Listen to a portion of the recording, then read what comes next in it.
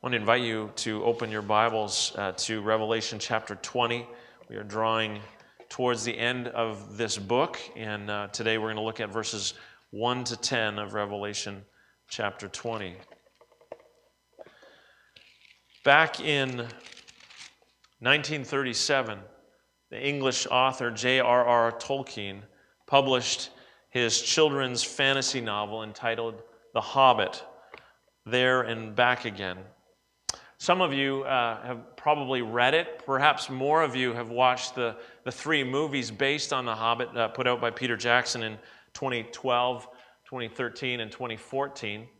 The central character in The Hobbit is a hobbit named Bilbo Baggins, kind of a homebody, who finds himself thrust into an adventure, a quest. Together with a company of dwarves, he sets off to recover treasure that the dwarfs lost many years ago when a dragon, Smaug, took over, destroyed their kingdom, and took over their vast treasures under the Lonely Mountain, which that dragon continued to guard jealously. Now, as the story unfolds, Bilbo and the company reach the Lonely Mountain, and Bilbo, as a hobbit, his role is to kind of be the thief. He manages to go into the lair, and he steals a gold cup. And Smaug, in his fury, goes out and he begins to destroy Lake Town, convinced that Lake Town has helped this hobbit and these dwarfs. And Lake Town is burning, it is being destroyed. And another character that we're introduced to, Bard the Bowman, with his very last arrow. Some of you in the movie, you can maybe picture the scene. He's up on a tower, and it's the bow is already ruined, and so his son's standing there in front of him, and he pulls it back over his son's shoulder, and as Smaug flies up at him, he lets that final arrow go, and it hits the mark, the one spot on Smaug's chest where he's unprotected by scales, and the dragon is killed. The dragon is defeated. The town is saved from what's left of the town is saved from Smaug with his defeat. This morning we come to a portion in the Revelation that tells a similar story. It's a story of the defeat of a dragon, the defeat of the dragon that opposes God and all that is good, the defeat of the dragon who stands behind the suffering of the church to whom John writes. Now, before we move into our text, a few things. We're coming towards the end of the revelation of Jesus, about Jesus. Remember, this is from Jesus. It is the revelation of him, but it is a revelation about him. We learn about Jesus. The curtains are pulled back, and we see Jesus in his glory and his might. John is in exile. John, now an old man in his 80s, one of Jesus' 12 disciples, has been deposited by the Roman Empire on the volcanic lump of rock that is Patmos. And there on the Lord's day as he worships, he hears a voice, and he turns to see the voice, and there he beholds Jesus in his glory, the exalted Christ. And Jesus commissions him to write what he sees and to send it to the 7 churches. That is, 7 churches scattered around the Roman province of Asia on an ancient postal route. The year is likely right around the mid-90s, 96 AD. Domitian is enthroned as the emperor of Rome. The empire is at the height of its might and its glory, and the cult of the emperor, that is this movement to worship the emperors as Lord and Savior, is flourishing in the province of Asia. As I've been noting, the Revelation is a discipleship manual. Within these pages, Jesus wants to prepare his followers for what they are about to face. On the horizon is a period of great suffering for all who remain faithful, for all who refuse to worship the emperor as Lord and Savior. So Jesus wants to warn them. He wants to prepare them. Not only that, but some of them are not ready for what is to come. Some have compromised with the harlot. They have compromised with Rome. And so Jesus calls them to faithfulness, calls them to readiness, to prepare them for this great season of suffering that is coming, even death. Now, the last number of chapters 15 to 18, we have been presented with visions of God's coming judgment upon Rome. This human political entity that is opposed to God's people, at whose hands God's people have and will suffer. We saw a vision of a harlot representing Rome, the city, riding on the scarlet beast that ends up being destroyed by the very powers that animated her. We saw a vision of the kings of the earth and the beast, the kings of the earth and the merchants and the merchant marine weeping. Those who had benefited from Rome's oppressive economic policies and practices, weeping as they observe and see Rome burning. The next thing revealed in the vision was this vision of a great multitude in heaven worshiping God, praising God. Remember the fourfold hallelujah. And then last week we came to the last part of Revelation 19, a passage that I said is often referred to as the last battle. In it we watched as Jesus, the ultimate fighter Jesus, shows up on this white war horse, riding out of heaven with the armies of heaven, dressed also on white horses, dressed in bright and fine linen. They're riding out to battle, and the beast from the sea and the kings of the earth gather to wage war against Jesus and the armies of heaven. But the war was never fought. Jesus wins simply by showing up. The portion of the revelation that we come to today is, if you will, the last battle, part 2. It really continues what we began to look at last week. And almost certainly, in fact, without any doubts I have, the portion of the revelation that we come to today is the most debated and disputed, disagreed about portion in the whole of Revelation. It is a passage about the millennium, about this 1,000-year reign of Jesus. Now, we're going to say much more about that. I'll say more about that shortly. But for the moment, why don't we turn to the text, and I will read Revelation 20, verses 1 to 10. And I saw an angel coming down out of heaven, having the key to the abyss, and holding in his hand a great chain. He seized the dragon, that ancient serpent who is the devil or Satan, and bound him for 1,000 years. He threw him into the abyss and locked and sealed it over him to keep him from deceiving the nations any more until the 1,000 years were ended. After that, he must be set free for a short time. I saw thrones on which were seated those who had been given authority to judge, and I saw the souls of those who had been beheaded because of their testimony about Jesus and because of the word of God. They had not worshipped the beast or its image and had not received its mark on their foreheads or their hands. They came to life and reigned with Christ 1,000 years. The rest of the dead did not come to life until the 1,000 years were ended. This is the first resurrection. Blessed and holy are those who share in the first resurrection. The second death has no power over them, but they will be priests of God and of Christ and will reign with him for 1,000 years. When the 1,000 years are over, Satan will be released from his prison, and he will go out to deceive the nations in the four corners of the earth, Gog and Magog, and to gather them for battle. In number, they are like the sand on the seashore. They marched across the breadth of the earth and surrounded the camp of God's people, the city he loves. But fire came down from heaven and devoured them, and the devil who deceived them was thrown into the lake of burning sulfur, where the beast and the false prophet had been thrown. They will be tormented day and night forever and ever. I want to begin this morning as we walk through and explore this text by reflecting with you on a reality that for most of us, I would suspect, maybe not all of us, but most of us face, and that is that we come to this text with baggage. What do I mean by baggage? Well, our past experiences shape how we view this, how we read this. For example, just an illustration, Christine and I, when we were dating and engaged over those months, had various conversations, and I don't recall particularly how this one came up, but we had a conversation about divorce. Christine grew up, her parents had a solid marriage. She grew up in an intact family, and she expressed to me that divorce is not an option. Now, hear me out. I grew up in a family where my parents got divorced. I was 16 when they split up. And so I came at that from a bit of a different perspective. I said, of course, it's an option. It's an option. Everyone knows it's an option. It's an option that we will never choose. It's an option I will never choose. Well, for Christine, hearing me say that, hey, divorce is an option, that's where she kind of stopped hearing and thought, oh. And early on in our marriage, in fact, had all kinds of nightmares about me leaving. Well, he said divorce was an option. We came to that topic with our own baggage, with our own experiences in tow. And so for me, it wasn't that it's an option I'm going to choose, but it's a reality. I've seen it. I've lived it. And so we came at that differently. When we come to this text, most of us, some of you perhaps are in the blissful state of ignorance, and that might be a benefit. If you haven't heard lots about this and you haven't seen all the charts that people put out about trying to figure this out, you may come at this with blissful ignorance, and that's a cool spot to be, and hopefully you won't leave here in that same spot.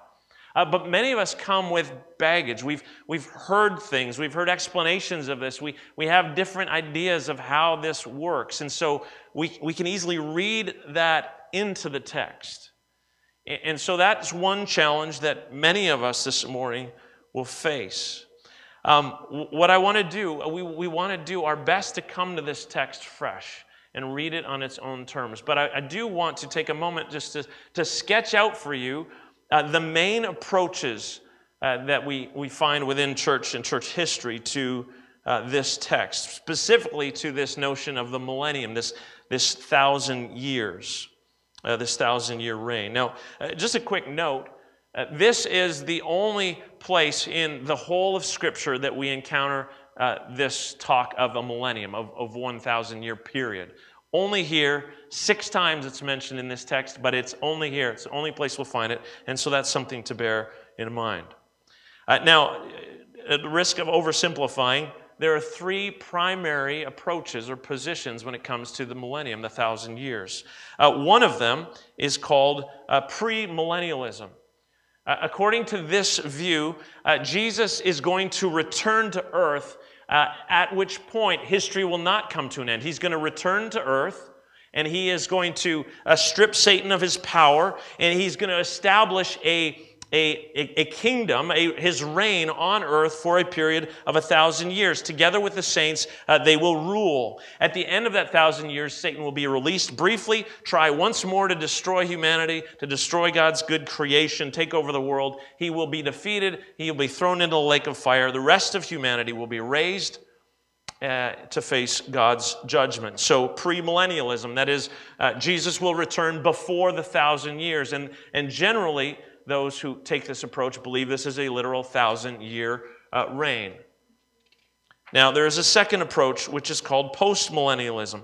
According to this view, Jesus will come back after 1,000 years. That is, right now, at some point in time, this 1,000 years, and it may or may not be a literal 1,000 years, this will begin. It will be a period of history unlike any other. The gospel will bear fruit like never before. The church will live faithfully as God's kingdom people, and the world will be powerfully influenced and transformed through the ministry of the church. During this 1,000-year period, there will be great transformation, at the end of which Christ will return.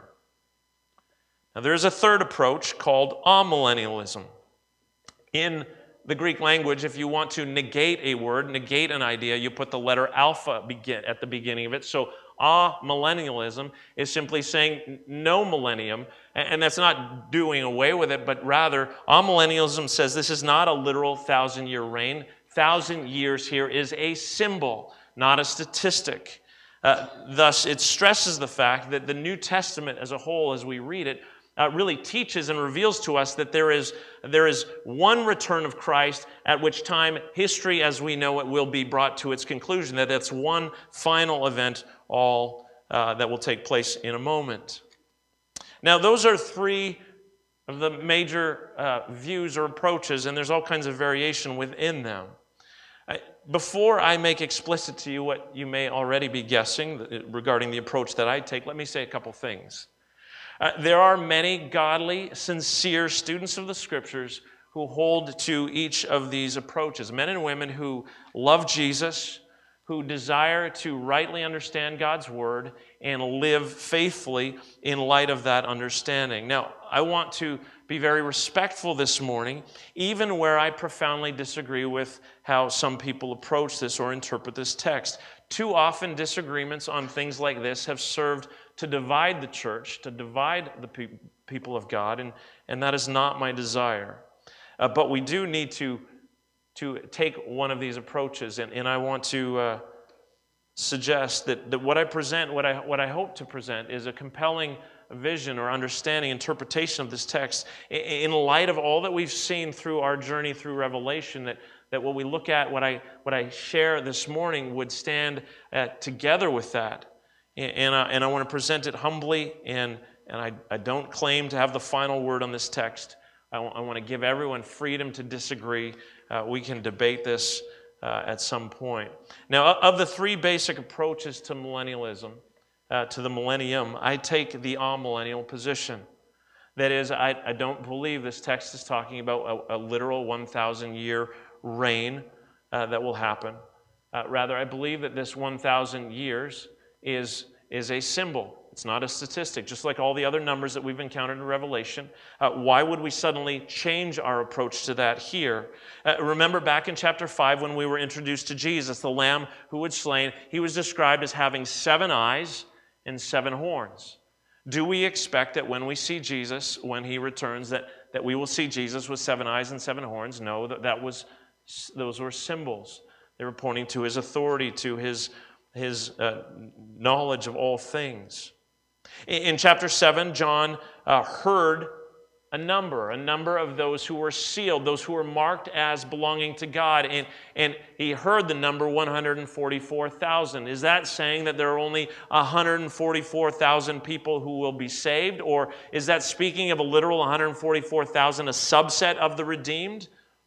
I contended no, that 144 is 12 times 12, that 12 tribes and 12 apostles, that times 10, the number of completeness, times 10 again, times 10, that 144,000 is a symbol for the whole people of God. And in the vision that follows immediately after that, John looks and he sees this multitude that is without number. He can't count it.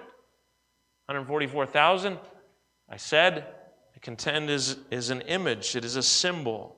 In chapter 11, we read of God's 2 witnesses who will prophesy for 1,260 days. That is for 42 months or 3.5 years, while the Gentiles trample on the holy city for 42 months. Are those references to a literal 3.5 years? I contended and would maintain that period is to be understood as a period of the church, the period between Christ coming and Christ coming again.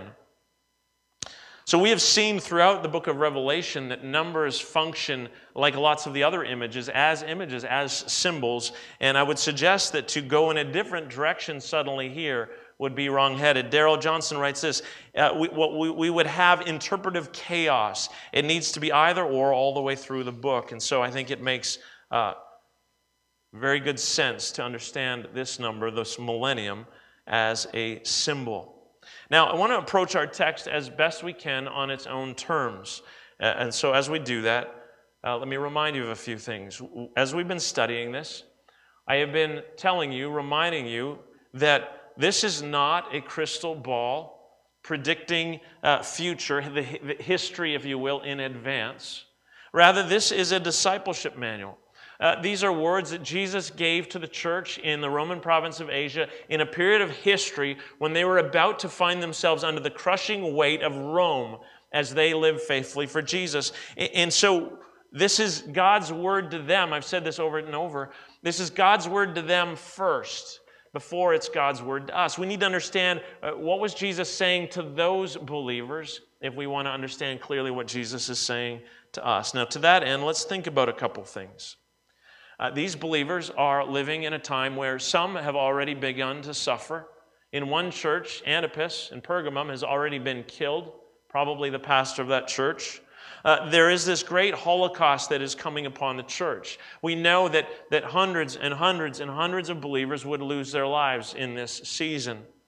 And so Jesus wants to warn them, to remain faithful, that if they refuse to to participate in the cult of the emperor, if they refuse to ascribe to Domitian, that Domitian is Lord and Savior, if they refuse that, if they don't participate in the oppressive economics of Rome, they're going to find themselves suffering. They're going to find themselves oppressed. They may even find themselves losing their lives. Jesus aims to encourage them, to challenge them to resist the temptation to compromise, to challenge them to remain faithful to Him. Now, in the paragraphs that preceded this, in the text that we looked at last week, we saw 2 weeks ago, a vision of a great multitude praising God, declaring praise to Him, hallelujah, fourfold hallelujah. And then last week we saw this vision of this great battle scene, if you will. Jesus riding out of heaven on this white war horse, right? With a sword coming out of His mouth, a King of Kings and Lord of Lords tattooed up His leg. The armies of heaven following Him. He encounters the beast and the kings of the earth, those who have opposed the church. And the battle's not fought. The beast and the false prophet are thrown in a lake of fire. The kings of the earth are just, they're struck dead, and the carrion birds come and feast on their flesh. The war isn't fought. Now, think with me, verses 1 to 3 of our text. Think with me. If you are a first century believer living in the Roman province of Asia, maybe you're from Pergamum, where someone in your church has already been killed by Rome. You've been listening. Understand this. We go through this section by section. When the revelation would have first arrived in these churches, they would not have read 10 verses and said, okay, come back next week, and in about 4 months we'll be done the book. They would have watched the whole movie at once, right? They would have sat and they would have heard this word of prophecy read.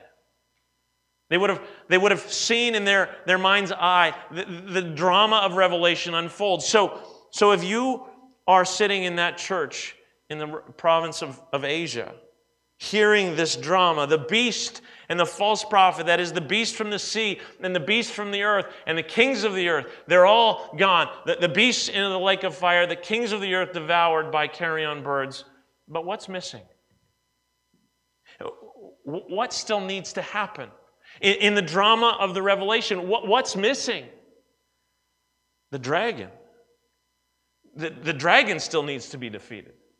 The dragon still needs to be taken down. Remember the dragon that we met in Revelation chapter 12. The dragon who stood before this pregnant woman, remember, dressed in the sun, standing on the moon, 12 stars on her head, about to give birth to a male child. And the dragon stood there to devour Christ, to destroy Jesus, to overthrow God's purposes and plans. And yet he failed.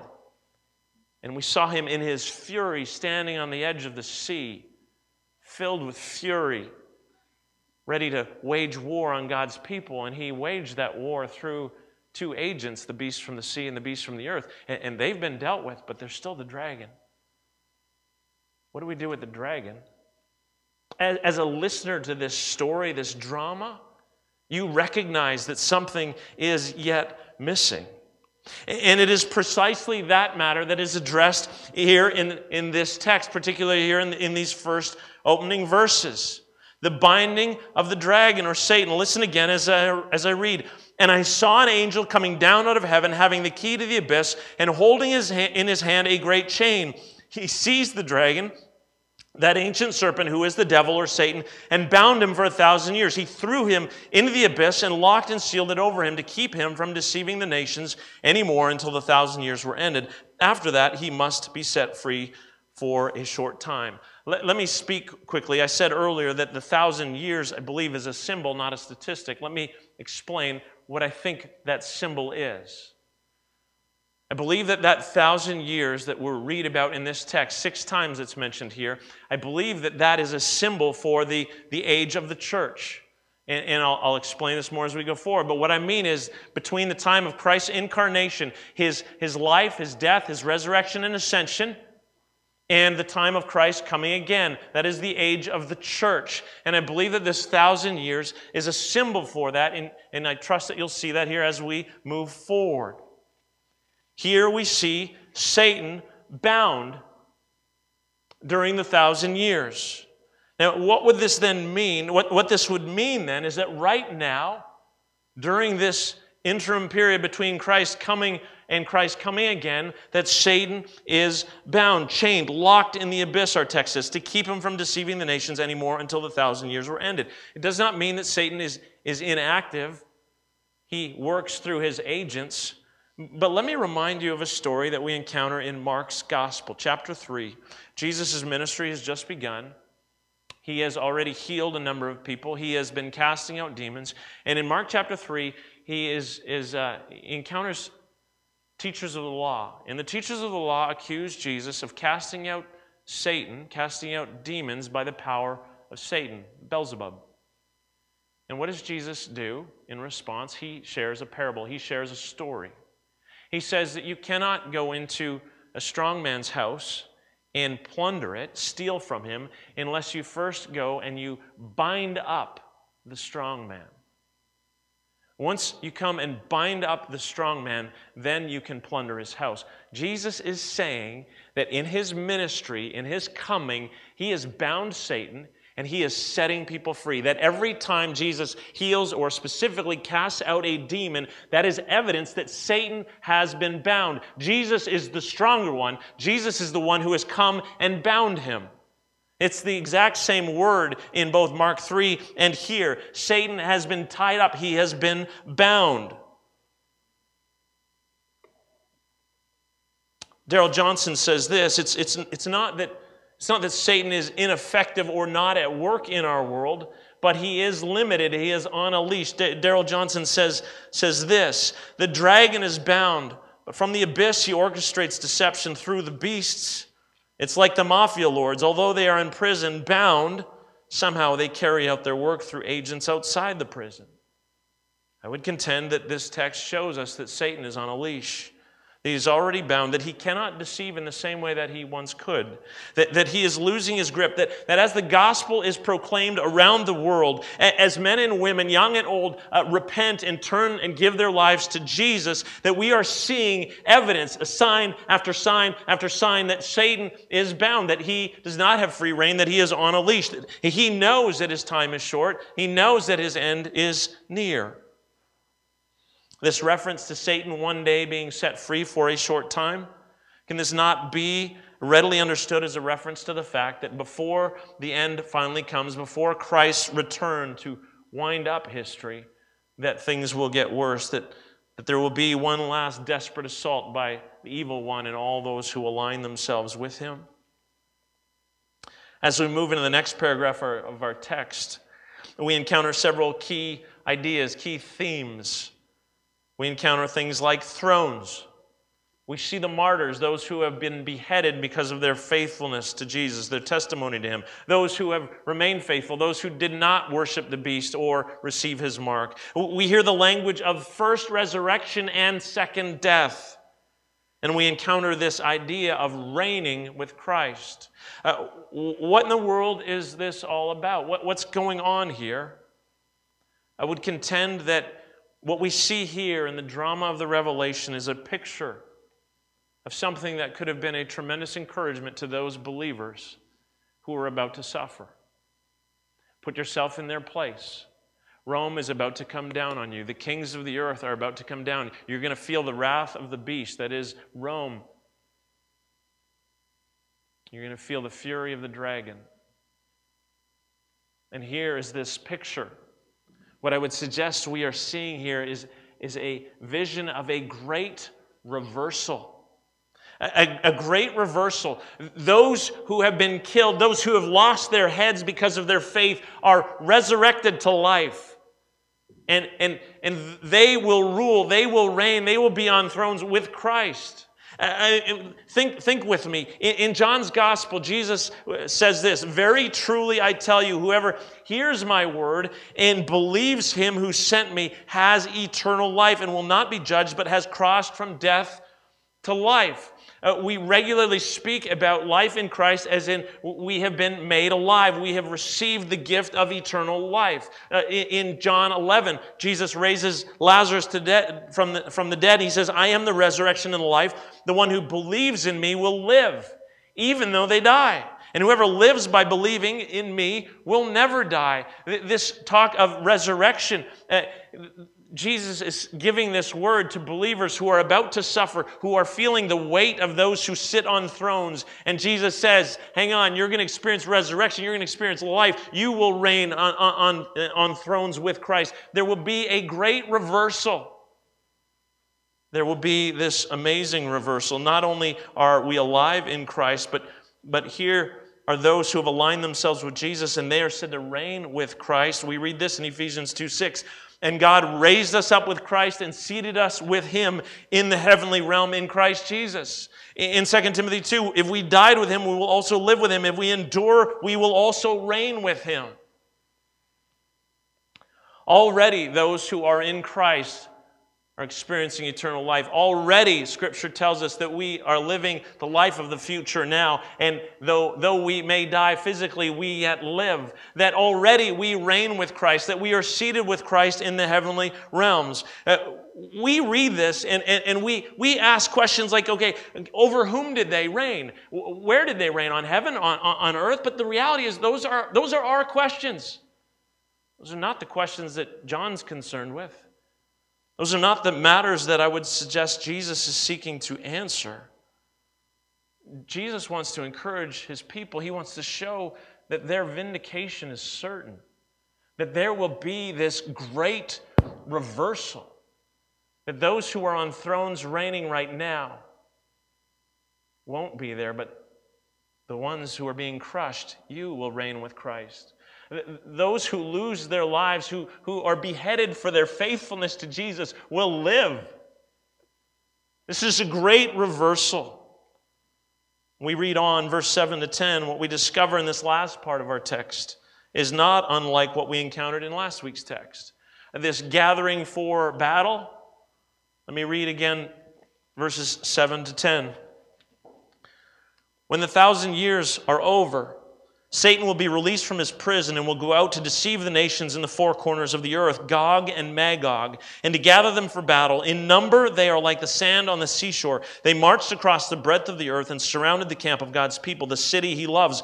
But fire came down from heaven and devoured them, and the devil who deceived them was thrown into the lake of burning sulfur, where the beast and the false prophet had been thrown. They will be tormented day and night forever and ever. We find this interesting reference to Gog and Magog. If you do a little bit of digging, you'll discover that that is a reference to two chapters in the book of Ezekiel, Ezekiel 38 and 39. What we discover as we read those chapters is that Gog of the land of Magog is this king who raises up nations, 7 nations, to wage war against God's people unprovoked, come to destroy the people of God. But what happens in Ezekiel is that God opposes Gog. And what happens there happens here. See, here Satan, the dragon, gathers the nations of the earth, this vast army, the sand of the seashore is its numbers. They gather around the camp of God's people. Here's the second battle scene about to happen. But again, the battle doesn't happen. Fire comes from heaven. Satan is thrown into the lake of fire. The nations are destroyed. Fire came down from heaven and devoured them, and the devil who had deceived them was thrown in a lake of burning sulfur, where the beast and the false prophet had been thrown. We see this victory, this vision of the victory of God over the forces of evil and against the evil one, against the dragon. As a believer in the Roman province of Asia, you're listening to this drama saying, well, what's going to happen to the dragon? And here you see it. The dragon, he's defeated too. He's thrown in a lake of fire too. The battle is not fought because it's already been won at the cross. When Christ came and laid down His life for humanity, He suffered in our place so that through faith in Him we might be brought to life, that we might reign with Him, that we might be adopted as His daughters, as His sons. The victory, the decisive victory was won at the cross. And since the time of the cross, Christ is victorious. All that happens now, all that is to come, is simply a mopping up exercise. So what did this mean in the first century? What does it mean for us? I want to contend that this is about theology, not chronology. Here we see, in conjunction with last week's text, we see two battles. Are there two battles? There's the beast from the sea and the false prophet and the kings of the earth gather against Christ and the redeemed. Here we see the dragon, Satan, and the nations from the four corners of the earth, Gog and Magog, gather to fight. It's just not two battles. It's just one battle told in two parts. And in the middle of that is this vision of what it means to live as God's people. In this season when Satan is bound, where he is limited, still at work, and there will be one final desperate assault on all that is good and on God's people, but he is limited. And already as God's people, we are alive. We have resurrected life, a life eternal, and we reign with Christ already. And Jesus is King of kings and Lord of lords. See, last week the beast and the false prophet are conquered and thrown into the lake of fire. This week, the dragon is thrown in the lake of fire. Next week, death and Hades thrown in the lake of fire. I mean, God is cleaning up. He's clearing the way for his new creation, for this glorious picture of redemption in the glory that awaits all those who align themselves with Christ. So what should we take away from this text? How should it impact our lives this week? How should it impact our lives moving forward as the people of God? For those of us who are in Christ, three things.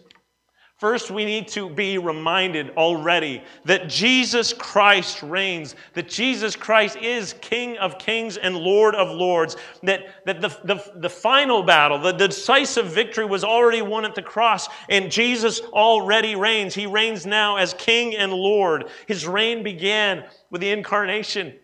With his death on the cross, his resurrection, he conquered Satan, he conquered evil. God became a man, and flesh showed up and took on Satan and his agents of evil. And so we need to understand, brothers and sisters, that no matter what we see happening, no matter what the news says, no matter how we might suffer, no matter what freedoms we may lose as God's people. Think of our brothers and sisters in places in the world where they are, even right now in these moments, in prison, being tortured. Perhaps some even in these moments being put to death. Already Jesus reigns. He is King of kings and Lord of lords. The battle is not in question. It has been won at the cross. Second, already Satan is in some way bound.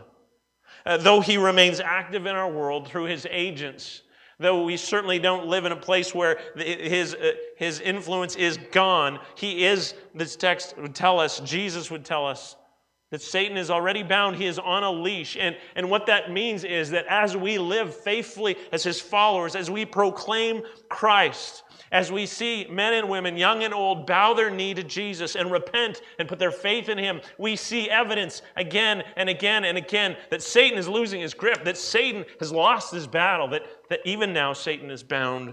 And so we have great hope and confidence as we live on mission for Jesus. And third, already we live the life of the future. Already we reign. Through faith in Jesus, we have been made alive now. Even if we face death, we will live. We reign with Christ already now. We are seated in the heavenlies with Jesus. These are the spiritual realities, the spiritual truths that Jesus in this book pulls back the curtain so we can see what is really real, what is really true, what is already true. We are victorious. So no matter what it might appear like, there is this great reversal that is already true just behind the veil. And any moment Christ can come and he'll pull that open and what we know now in our minds and in our hearts will become sight.